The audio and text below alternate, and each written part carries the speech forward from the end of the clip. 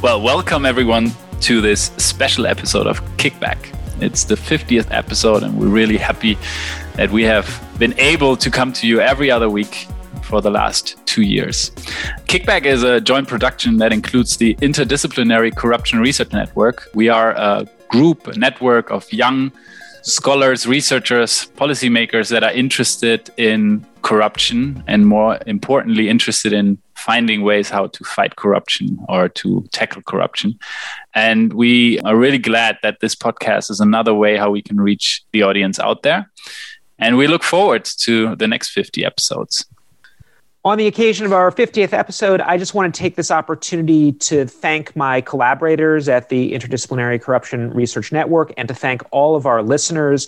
It's been a great pleasure for me to be able to be part of this project, and I think especially under current circumstances where it's so much more difficult to travel and meet people and have these kinds of conversations in person, that we're able, through platforms like the Kickback podcast, like the Global Anti-Corruption blog, which I help to run, to engage in these kinds of important conversations with people all around the world on this vitally important topic. So thank you to my collaborators. Thank you to all of you listening. And I hope we're able to continue to provide you with interesting and informative content about the struggle against corruption around the world. Wow. 50 episodes. I think this was really a team effort. So thanks a lot to all of you. I still remember quite vividly how I uploaded the first episode exactly 2 years ago from a cafe in Sevilla. And now 50 episodes later, I think we've achieved quite something. And for this anniversary, I went a little bit into the data.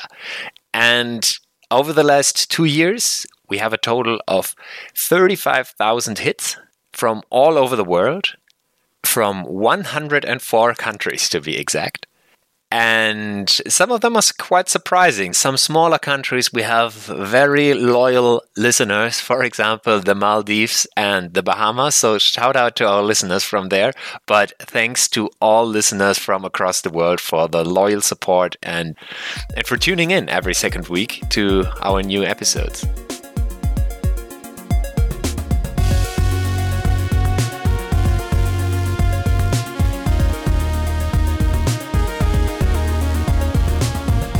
Greetings and welcome to Kickback, the Global Anti-Corruption podcast. This is Matthew Stevenson, and today I'm thrilled to be joined by Olesea Stamate. Olesea served as the Minister of Justice for the Republic of Moldova in 2019 under then Prime Minister Maia Sandu. That government fell near the end of 2019, but Ms. Sandu was then elected president of the Republic of Moldova a little over a year later in December 2020.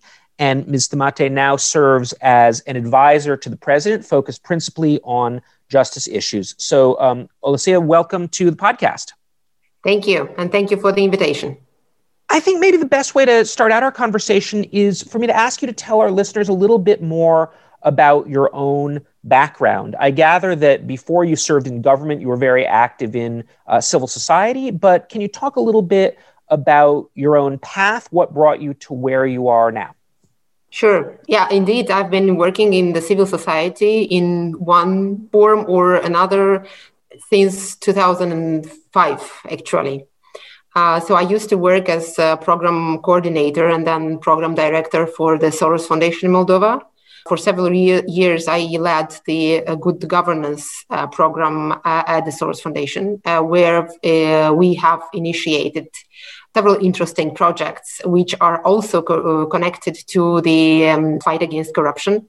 And one of them was the Civic Initiative for a Clean Parliament, where together with 7 other CSOs, we tried to identify those candidates at national elections, who did not fulfill the integrity criteria, and try to first convince them to withdraw.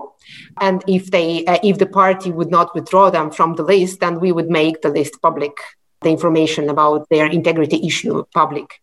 So this project actually continued for a number of years after I have left the Soros Foundation.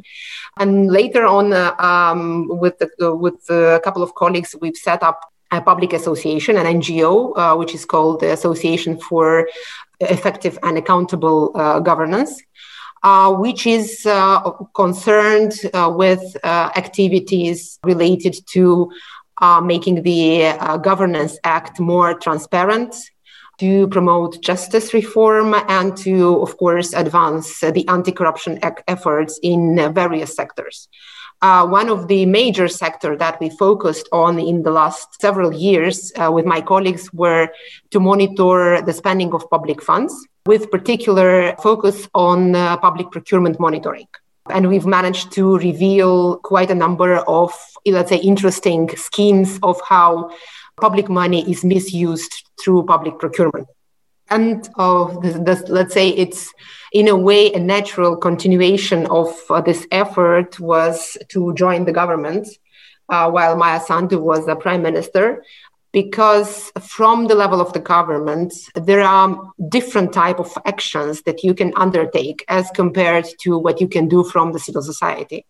So at that stage, I consider that my background and my experience would contribute to shaping national policies in the area of justice reform and fight against corruption.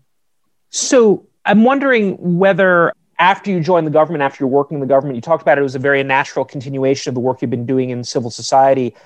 Did your perspective change at all? Or are there things that you learned during your time in government that were in any way different from what you expected from your time in civil society, or was it really very much just a continuation of what you were doing before, but now you had the power and authority of government behind you? Well, one thing that I've discovered in the government, which came a little bit as a surprise to me, was the speed with which you can actually develop certain policies and change certain things. Being part of the civil society, you always expect the government to do certain actions and you want it fast. Now, on the other side, being in the government, you come to realize that some processes take much longer than one expects. And this was, if you want, at the beginning, a sort of frustration, because being already in the government, I expected that things can move much faster. And they didn't, because it's not only depending on you, it depends on the whole apparatus of the ministry that you're leading, and at the same time on all the other colleagues in the other ministries with whom you have to coordinate before you issue a public policy document. So this was one of the aspects. On the other hand, of course, in case, and this was not exactly the case when we were in the government, in case you have sufficient support in the parliament, some changes you can promote quite efficiently and relatively fast. So this is a leverage that you have being in the government, which you clearly don't have when you are in the civil society. So it's things that you can do which have more or less immediate impact on the quality of life of the citizens. And this is, of course, satisfying and encouraging at the same time. Unfortunately, we were not able to pursue the agenda as we set it because we did not have sufficient support in the parliament. Actually, that's a perfectly great transition point to ask you to talk a little bit more generally about the situation in Moldova, particularly with respect to the fight against corruption. I think that Moldova is a relatively small country. It maybe doesn't get as much international attention as some of the other countries in your region. But I know that a lot has been going on there, a lot of it pertaining in particular to concerns about corruption, anti-corruption. It would be great if you could talk a little bit, and I know it's such a big topic, it's difficult to do succinctly, but it would be great if you could talk a little bit in general terms about the current situation in Moldova with respect to corruption. And also, you just referenced a moment ago the agenda that the Sandu government, you and your colleagues in that government, had for fighting corruption that you weren't able to implement, in part because that government was in power for so little time. But it would be great if you could also talk about, in your view, what should be the most important items on the anti-corruption or broadly good governance reform agenda in Moldova for the coming years. Well, let me start by saying that Moldova is a small country indeed. And in theory, it shouldn't be so complicated and shouldn't take so long to bring a bit of order in this country. Because the size of the country, because of the size of the population, because apparently the interests are not that high. At the same time, in the last several years, and this has been also acknowledged by the international community, Moldova has faced a situation of state capture, whereby most of the state institutions, including the justice sector, also the institutions that are supposed to fight corruption, have been captured by oligarchs and by interest groups. For several years, there was one name which was linked to this process, and this was Vlad Plahotniuc, who is currently out of the country and who is also linked to the banking fraud, to the 1 billion fraud that the international press has written about. So in this context, when we were in the government, we assessed the current situation, and the only possible solution to actually clean the justice sector seemed to be the external evaluation of all judges and prosecutors. This is an instrument that has been used in several European countries. It is going on now in Albania. In Albania, it seems to be resultful, although a very complicated and lengthy process. But honestly, at that time, and this has not changed a lot since 2019 when we were in the government.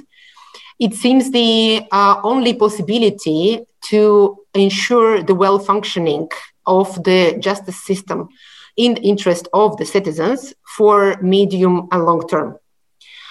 Because we tried to trigger some faster results to see if the system would be eventually able to clean itself from within. Given the fact that the political context has changed, given the fact that Plahotniuc was no more, because he fled the country, was no longer a threat to judges, to prosecutors who have been blackmailed by him. Some of them received monthly envelope salaries from him. So we thought that maybe, given a chance, the system might be able to clean from within. Prosecutors through its Supreme Council of Prosecutors and judges through the Supreme Council of Magistracy. But in a very short time, we realized that this was not possible because the corruption and illegalities in the system were so widespread that covered a very large share of prosecutors and judges. And therefore, given all the interests and all the connections, they were just unable to do this exercise by themselves.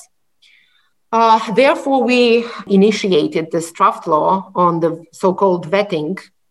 This is, let's say, the less legal name for the external evaluation, which was drafted and had to be submitted to the parliament for approval.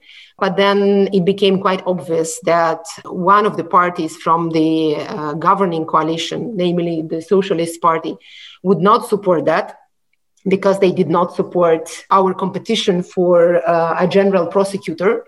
And shortly after, the government fell. It was dismissed by the parliament. So it was obvious. I mean, we had signals before, but then it was illustrative to everyone that one component from the government coalition did not want justice reform and anti-corruption genuine fight. Can I ask, just to elaborate a little bit on this proposed reform, when you say that there would be external evaluations of all judges and prosecutors, there would be vetting of judges and prosecutors, who would conduct the external evaluations and according to what standard? How would it work exactly? Well, we have followed to a certain extent the Albanian model. Mm-hmm. However, in Albania, this vetting had unanimous support in the parliament. And they were able to change the constitution in order to implement this mechanism. In Moldova, even though we would like to have a broader support from the parliament, broader than a majority, broader than a simple majority, given the current context, we do not necessarily see an opportunity or a possibility to amend the constitution. Therefore, we try to adapt the Albanian model to the Moldovan legal system so that it does not interfere with the constitution. So in this scenario, the vetting itself would be done by a body which is formed nationally from former judges and prosecutors and from civil society representatives. But the key element here is that there is an international observation mission made up of international experts, also in many cases former judges and prosecutors from other countries, particularly EU countries, which would participate in shaping or in selecting the National Evaluation Board and would oversee the whole process of vetting throughout. So they would have a decisive role in the process, being also able to complain against the decision of this vetting board. I see. So that's really interesting. The role in particular of international observers is something that's very notable and maybe not unheard of, but at least a little bit unusual. It reminds me a little bit, it's not the same, but it reminds me a little bit of the process that Ukraine has set up for the selection of judges to its high anti-corruption court, where an international panel of experts plays a role in screening. That's, of course, different because that's with respect to selection of people who have not yet been appointed as opposed to the evaluation of people who have. But that partly addresses the next question I want to ask you about this, but I want to ask it anyway. Everything you say makes sense, especially given how deeply rooted the corruption is in the institutions of justice. But I could imagine someone, especially someone from a country in Western Europe or North America, hearing you describe the idea for the formation of an external committee to evaluate and potentially discipline or remove judges, being concerned about potential interference with judicial independence or the potential misuse of these mechanisms by governments that might not have the same kinds of good intentions, let's say, that the government that you served had. Is that something that you thought about? Is that part of the debate in Moldova? I mean, how do you respond to concerns that in trying to root out corruption in the judiciary in particular, these kinds of external review or disciplining mechanisms could interfere with principles of judicial independence and lead to executive interference or executive pressure on judges to decide cases in a particular way? Yes, so these concerns are fully understood. And of course, we have been considering this when we were developing this draft law. We have also had numerous discussions with the representatives of the Council of Europe and particularly with the Venice Commission, trying to ensure, first of all, to convince them about the necessity of this exercise in Moldova, to ensure them that our intentions are genuine, to make sure that this is seen as a last resort and a one-time only exercise. And of course, we cannot fully, since we did not envisage changing the constitution, we cannot fully avoid the existing national structures if we refer to the Supreme Council of Prosecutors or the Supreme Council of Magistracy. So in the end, the recommendation which comes from this vetting board goes to the SCP or to the SCM, and they are the ones who take the final decision on the disciplinary sanctioning or on the dismissal of the judge or the prosecutor from the system. And what I would also like to mention is that the primary focus of this vetting would be on integrity issues. So the vetting commission would look at two aspects, and the first aspect is integrity. Basically, we refer here to incomes and assets. To what extent their assets are justified by the incomes that they've declared through the years. And the second aspect relates to professionalism. So to what extent that their decisions during their professional career were justified and were legal. Now, they would only undergo, or they would only go to the second stage in case they passed positive the first stage. So our primary focus is integrity. I see. So that's really interesting. Let me ask another question related to the corruption in the institutions of justice. And you'll have to forgive my relative ignorance about Moldova's political and legal system.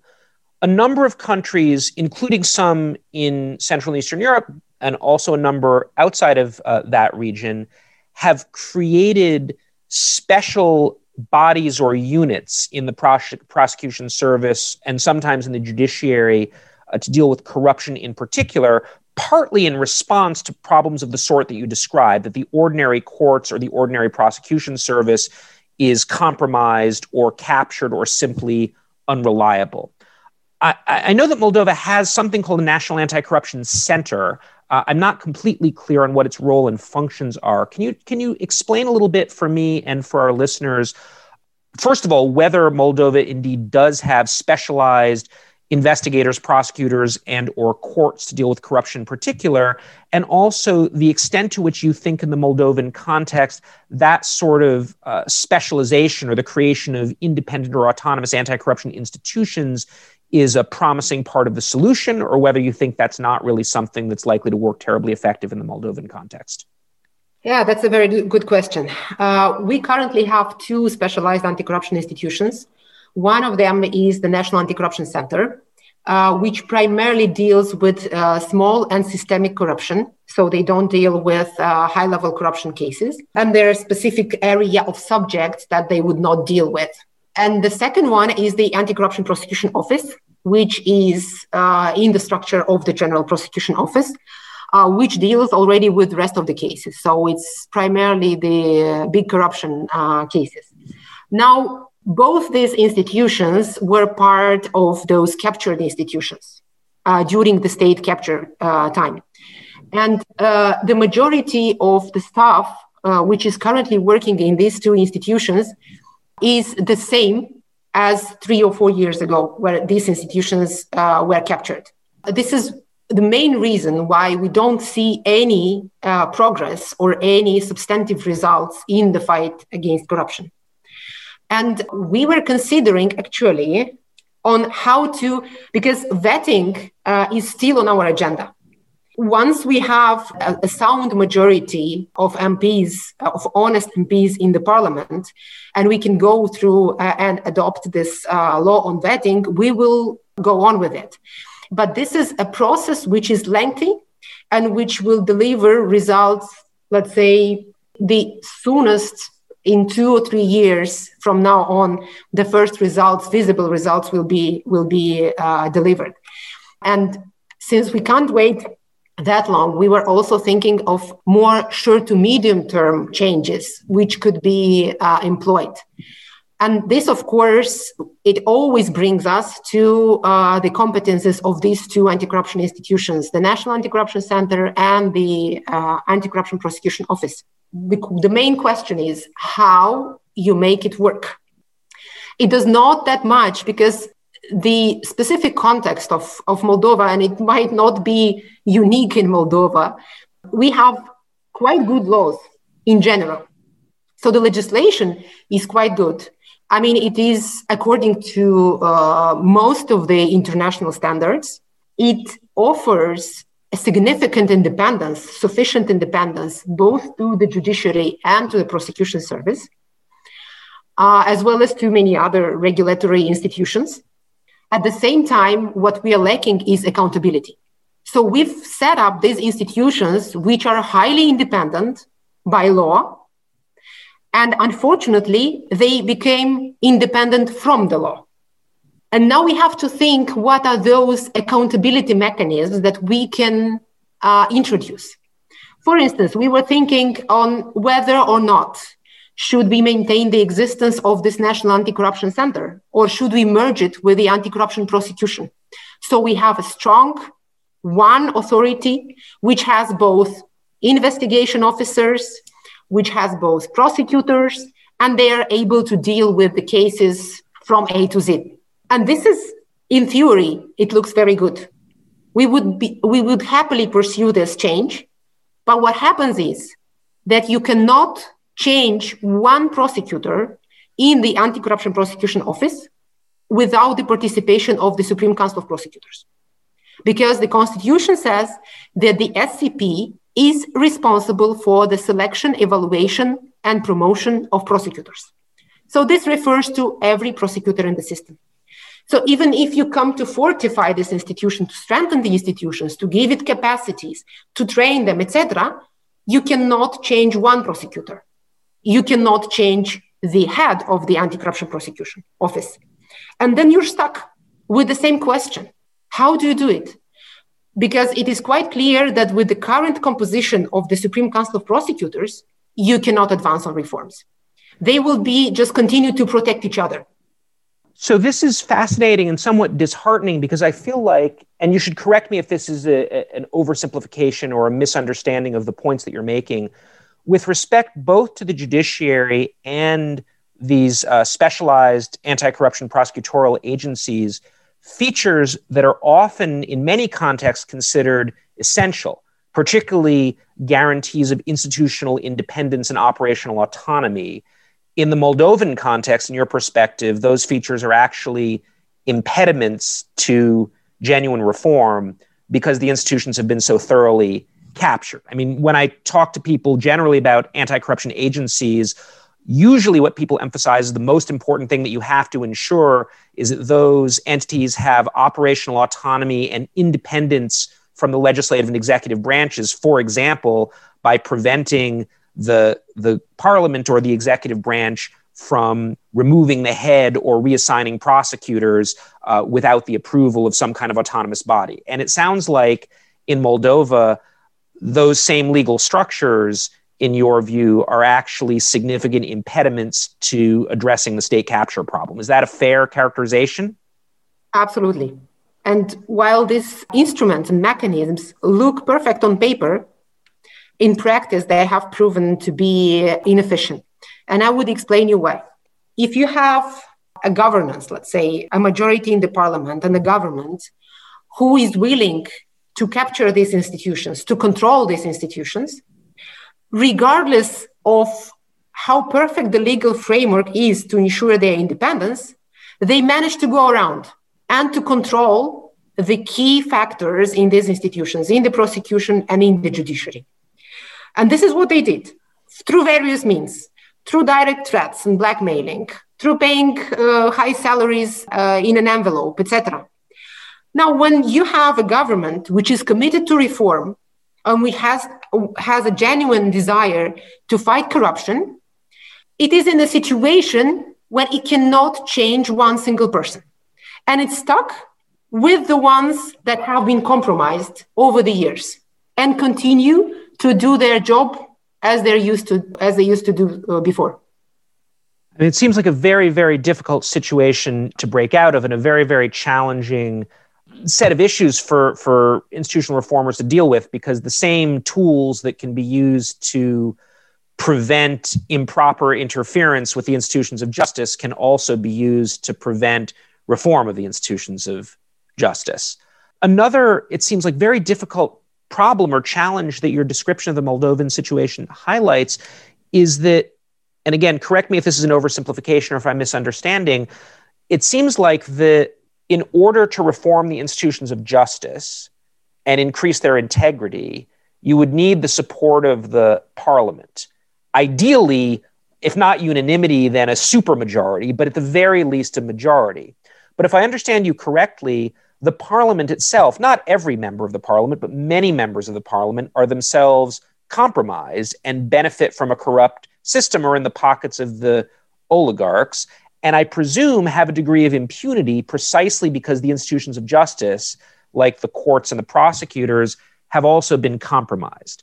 So you can't hold the parliamentarians accountable unless you can clean up corruption in the institutions of justice, but you can't reform the institutions of justice until you have the support of a sufficient number of the parliamentarians. Is that a fair, if depressing, description of the problem?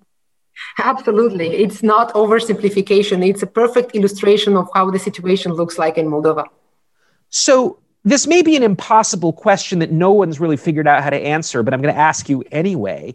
What are your thoughts, as someone who served both in civil society and in the government, about how to break out of that vicious cycle? So it sounds like during the brief period when you were the Minister of Justice under the Sandu government, you would hope to reform the institutions of justice, but were stymied by lack of support in the parliament. How can you build enough parliamentary support to reform the institutions of justice when a sufficient number of parliamentarians have also been corrupted and are not really worried about being held accountable precisely because of corruption in the courts and prosecution service? Well, this is exactly why we are striving to have anticipated parliamentary elections. And this is actually the fight that has been or is being carried out now on the Moldovan political scene.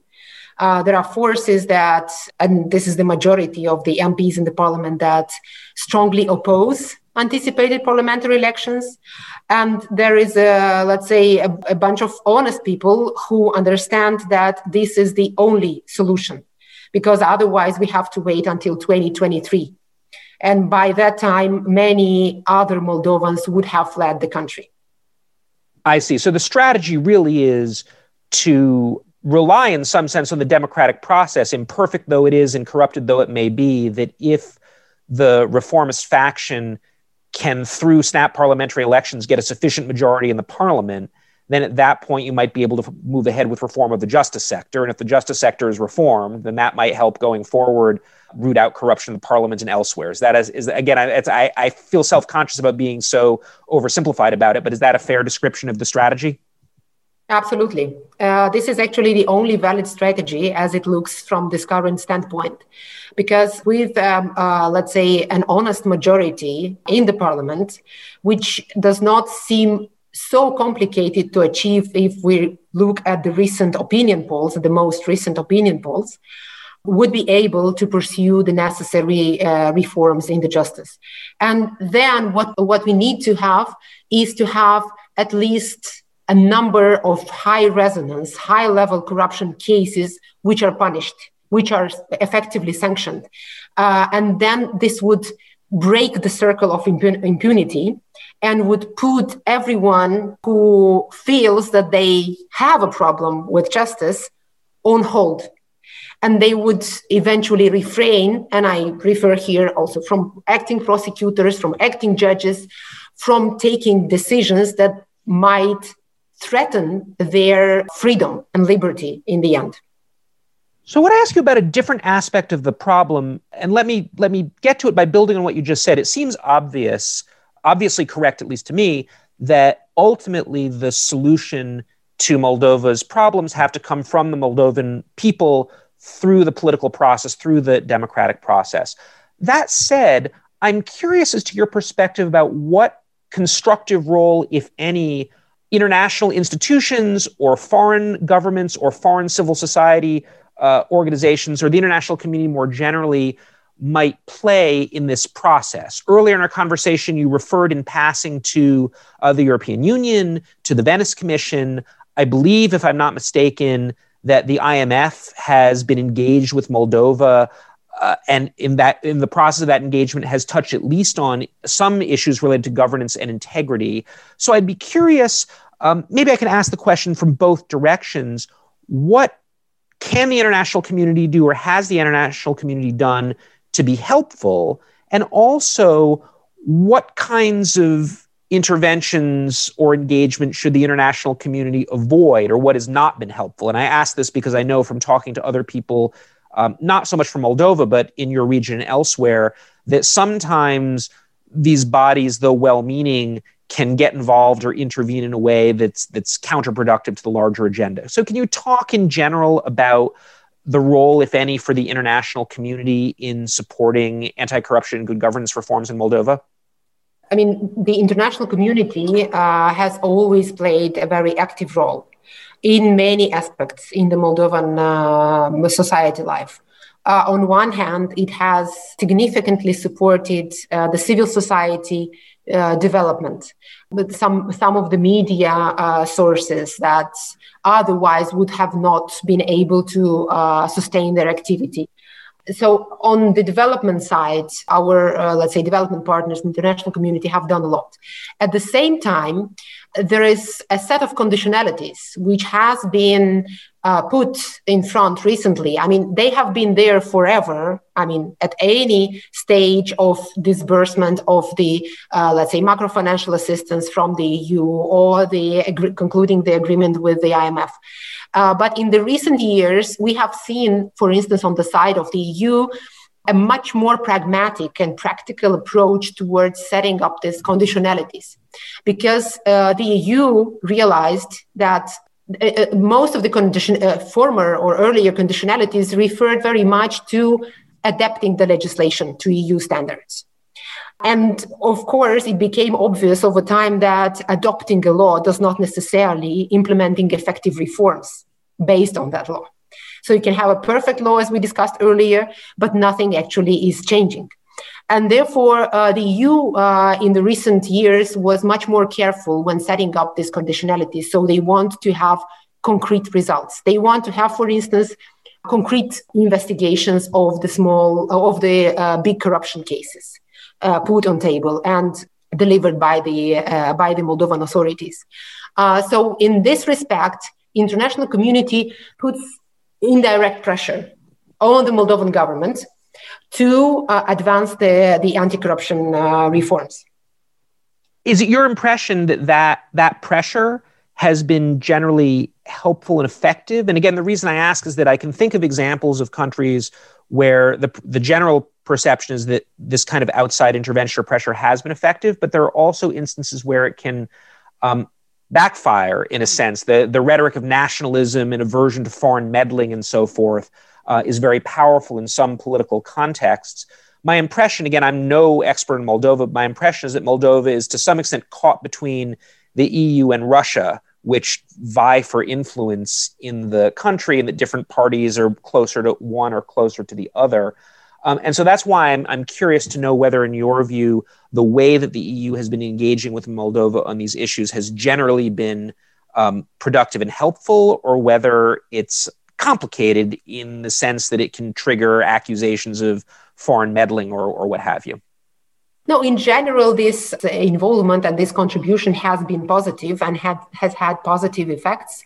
If we remember, actually, in the years when Plahotniuc was ruling the country indirectly, but through all his mechanisms and people, I mean, because he was, let's say, financing or backing one of the so-called pro-European parties. It was the Democratic Party, a party which has adhered to EU integration values and which has openly stated that their objective is to bring Moldova into the EU. But at the same time, their actions were exactly opposite. And it was a period at the beginning when the EU, as well as other international partners, had to, let's say, for a short period of time, they had to close their eyes to the non-reforms which were promoted by the governing party at that time, because of the risk of throwing Moldova into the arms of the Socialist Party eventually, who is clearly pro-Russia.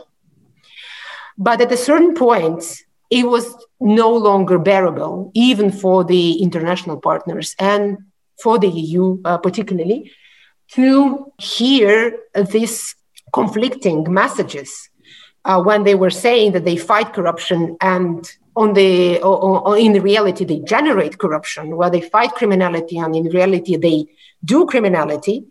And the EU stated clearly that we would no longer support you. You no longer have our support. So this was a turning point. And I have to say that at that time, the Democratic Party in Plahotniuc were very upset with the EU. So I think this is an illustration of a case when the attitude of the international partners has triggered some results. In the end, it generated to building a new political elite, a new political party, which has demonstrated that through fully transparent and legal financing, through honest involvement of supporters and people to the party, it can still advance and it can have success, which before that was unimaginable. That's actually very encouraging. It's nice. It's always nice to hear something optimistic coming from a system that I know has faced such great challenges over the years. I know that we're almost out of time.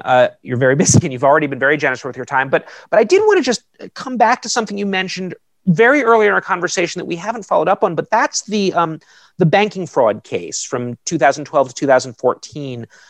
For people who are in the anti-corruption community and specifically, it may be the one thing about Moldova that they will have heard of if they don't follow the country closely. This, my understanding is this was a very complicated scandal that ultimately resulted in the looting of roughly $1 billion from Moldova's three largest banks I think it was around 2012, 2014. I think initially disclosed in 2014.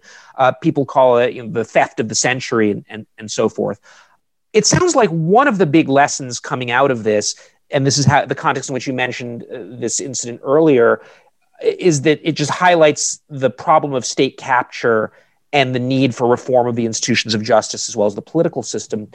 In addition to that, can you maybe say a little bit more to explain to our listeners the basic background of what was going on and what the fallout has been, and what kinds of measures, in addition to reforming the institutions of justice, might be appropriate? I ask in part because it's striking to me that the 1MDB scandal in Malaysia involved a similar amount of money, but has attracted a lot more international attention and a lot more discussion than has the Moldovan banking theft scandal. So I'd very much welcome your perspective on what we can learn about that incident and what we can do, what Moldova can do, and what the international community can do to help prevent the recurrence of such incidents in the future. Well, it's hard to say what could have been done at that time. It's quite clear that this fraud was not done by one person, not at least by 5 or 10 persons, that there were much more people involved in this whole so-called theft of the century. And there were institutions, public institutions, which were aware of what is going on in the banking sector, that have access to information. And of course, ideally, we would have or should have had at least a couple of whistleblowers that would have come up in the public and said, and that would have been perfect, that these whistleblowers are from public institutions who directly hold the information and who are in the position to say that this is real, that this is for real happening. Unfortunately, this was not the case. And we only started to hear about it when this was almost finished. Unfortunately, the investigations from 2015, 14, 15 up to now are in a stalemate. So there was a period where the prosecutor, the anti-corruption prosecution, has tried to put the whole blame for the banking fraud on one actor. Now with the new prosecutor general, who seems to reverse the exercise to indicate towards another actor, in my view, they have all been involved. To what extent each of them were involved, it is a question that the prosecution should answer. But it is clear that as long as there is no objective approach to this problem, there cannot be a fair and complete and comprehensive solution. Well, that's disheartening. But I guess despite that, I have to say I feel like at the end of this interview, I'm more optimistic and hopeful about Moldova than I had been going into it, having only read a little bit about the country. So before we wrap, are there any final thoughts you'd like to share with our listeners about the current state of the fight against corruption in Moldova? Things that you would really like to emphasize as important things that the international anti-corruption community should know about what's going on in your country right now? Well, actually, we hope very much that we will have, as we do have now, the support of the international community in our endeavors to fight corruption. And at this stage, we are satisfied and grateful for the support that we have and we are receiving. At the same time, there are several areas where we should still concentrate to enhance cooperation also on bilateral level with certain countries for action. So there are also indirect actions that can be taken in order to track the beneficiaries of various big-scale corruption schemes, which we will be initiating in the upcoming period. Of course, it is not easy to do that without strong and a full cooperation on the side of the prosecution service, because this is ultimately in their, let's say, in their area of competence. Well, we will do our best, that's for sure. But it's not going to be easy in any case, but it's going to be much easier if we manage to have anticipated parliamentary elections sooner than later. Well, great. So I wish you and other people fighting for governance reform and anti-corruption in Moldova the best of luck. And let me just express again my gratitude at your willingness to take some time out of your busy schedule to speak to me and to share your observations and insights with our listeners today. Thank you very much. It was my pleasure. Fantastic. So this has been an episode of Kickback, the Global Anti-Corruption Podcast. My name is Matthew Stevenson, and my guest on this episode has been Olesea Stamate, who currently serves as an advisor to Moldovan President Maia Sandu, particularly on justice issues. So thank you again, and have a great day. Thank you.